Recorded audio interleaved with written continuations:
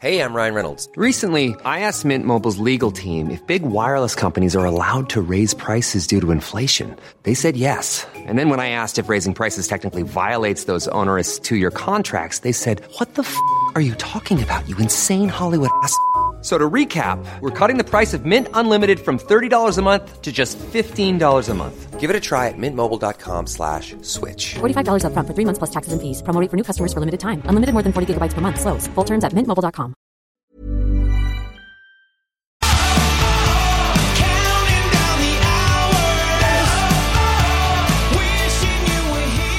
Hello everyone, welcome back to the SE Report podcast for another week. The last SE Report for the week, for the season 2019, almost done and dusted. Got myself, Nick here. It's unfortunate we couldn't have the boys Wen In and JT to finish off the season, but work commitments have come calling. It's a bit hard to do a podcast from Mongolia, it would appear. So Wen In's been shipped off to Mongolia for a couple of weeks for work, so it's as you would imagine, it's a little hard to do a podcast from Mongolia. So that's why you've got myself again on Wednesday night, unfortunately. We'll run through all the teams, matchups for this week, captains, etc. for the last round of the season. We've really been given a shit sandwich for teams this week. And for those people like myself who no longer have any trades left, we will be potentially struggling to put together a strong team for the last round of the year. Duffelbag boys ended up on 1168 in the end last week. So we won our head-to-head semi against Joe Fitz, and we're into the granny against Carlos the Dwarf in the Young Legends Cup. We dropped 34 spots and we're coming 827th overall. So still doing okay. Still in the top 1,000. I think I might have finished in the top 1,000 once before. So we are hanging on by the skin of our teeth. We are in the top 1,000 by less than 50 points. So we really need a good outing this week with a decimated team to try and stay in there. Quick update on the other boys. Wen In scored an 1120. He's coming 1,631st at the moment, so the boys have got a 160-point lead on him. And JT scored 1161, and he's coming 15,881st. So had an absolute shocker. He's over 1,000 points behind Wen In and I, so absolute shocker last month or 6 weeks or so. Couple of quick other updates. Stolzy, who does the late mails, coming 356th overall. Carlos is coming 389th. Joe Fitz, 1400th. Who else have we got in here? Lakey, who does captains, 3,790th. And then we mentioned JT, 15,881st. So a couple of boys scoring very well and sort of locked into that top 1,000, and then a couple of the others like Semi and JT are really struggling so far this year. All right, Duffelbag boys, like we said, have been decimated by injuries. Let's run through the teams quickly. Thursday night we've got Rabbitohs and Roosters. No significant changes for the Rabbits, but for the Roosters, Boyd Cordner is back along with Cooper Cronk. So the big news is that Crichton is back to the bench and Tukiaho is out. Tedesco's named and is expected to play. So for those Crichton owners, I think you can't play him. If you're like myself, unless you don't have any other option, you can't play him coming off the bench there in that 17 jersey. Eels and Sea Eagles on Friday night. For the Eels, no significant Supercoach changes, a few shifts here and there, but nothing major. For Manly, obviously the biggest news of the week was the pec injury to Tommy Turbo. He's cooked for the season, so Brandon Elliott takes his spot. Kachevsky and Morgan Boyle are always out. So Tommy Turbo, most people have got him. If you've got trades left, you've got a couple of options there in Pappenhausen, RTS or potentially Widdop. I'd be going Pappenhausen.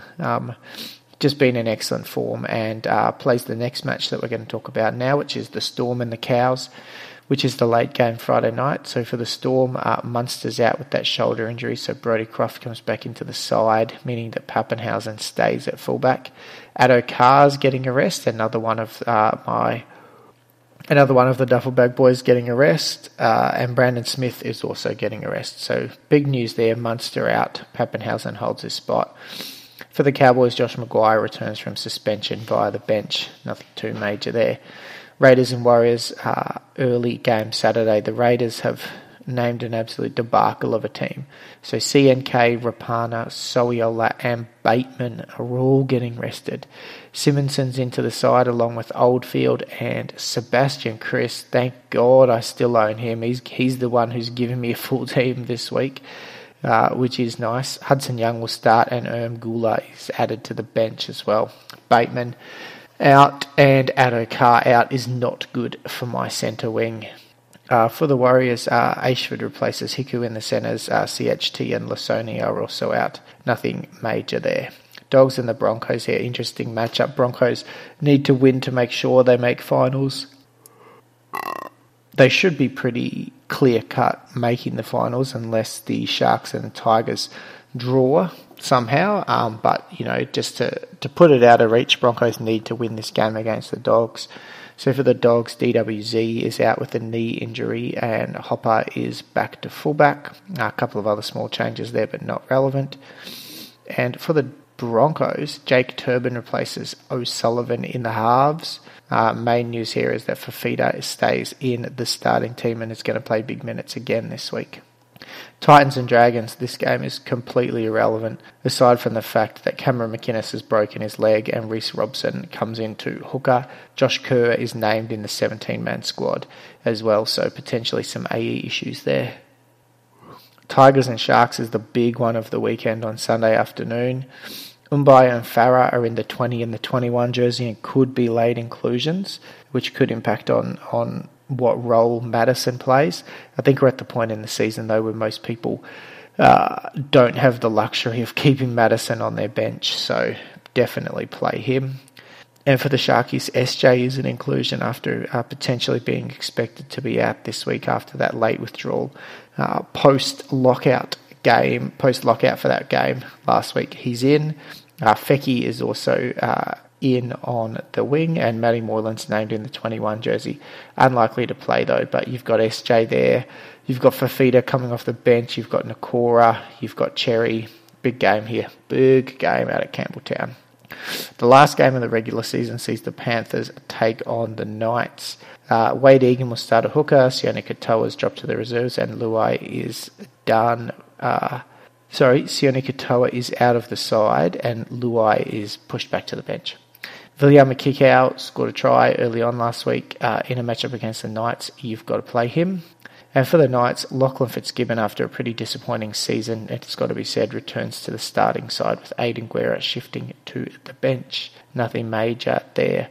So the big news for the injury for the week, let's just recap. Tommy Turbo is out with the pec injury. So if you've got trades left, Pappenhausen, RTS and Widdop are your options there for Tommy. Bateman's out. Bateman's been rested along with CNK and Rapana, but the main one is Bateman there.